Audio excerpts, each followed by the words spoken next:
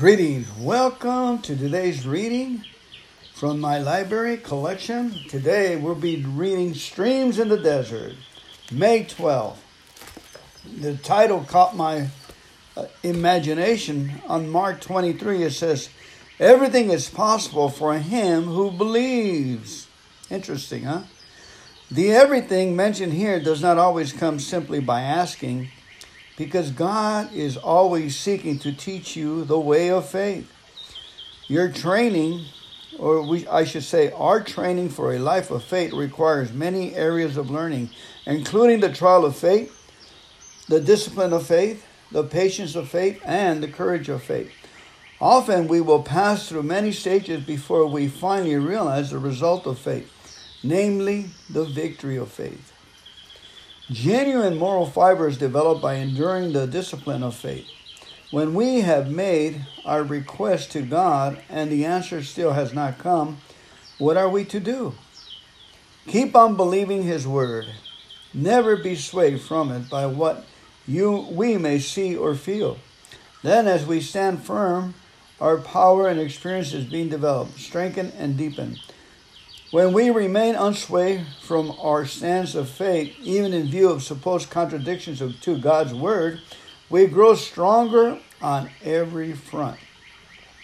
God will often purposely delay in giving us His answer, and in fact, the delay is just as much as the answer to our prayer, as in the fulfillment when it comes.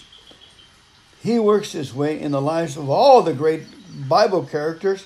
Abraham, Moses, Elijah, Jacob were not great in the beginning, but made great through the discipline of their faith. Only through that discipline were they then equipped for the work to which God has called them. Think, for example, of Joseph, whom the Lord was training for the throne of Egypt. The word of the Lord tried him, says in Psalm 105:19. The word of the Lord tried him. It was not the prison life with its hard beds or poor food that tried him, but the word of the Lord. The words God spoke into his heart in his early years concerning his elevated place of honor above his brothers were the words that were always before him. He remained alone in prison in spite of his innocence and watched others being released from who were justly incarcerated.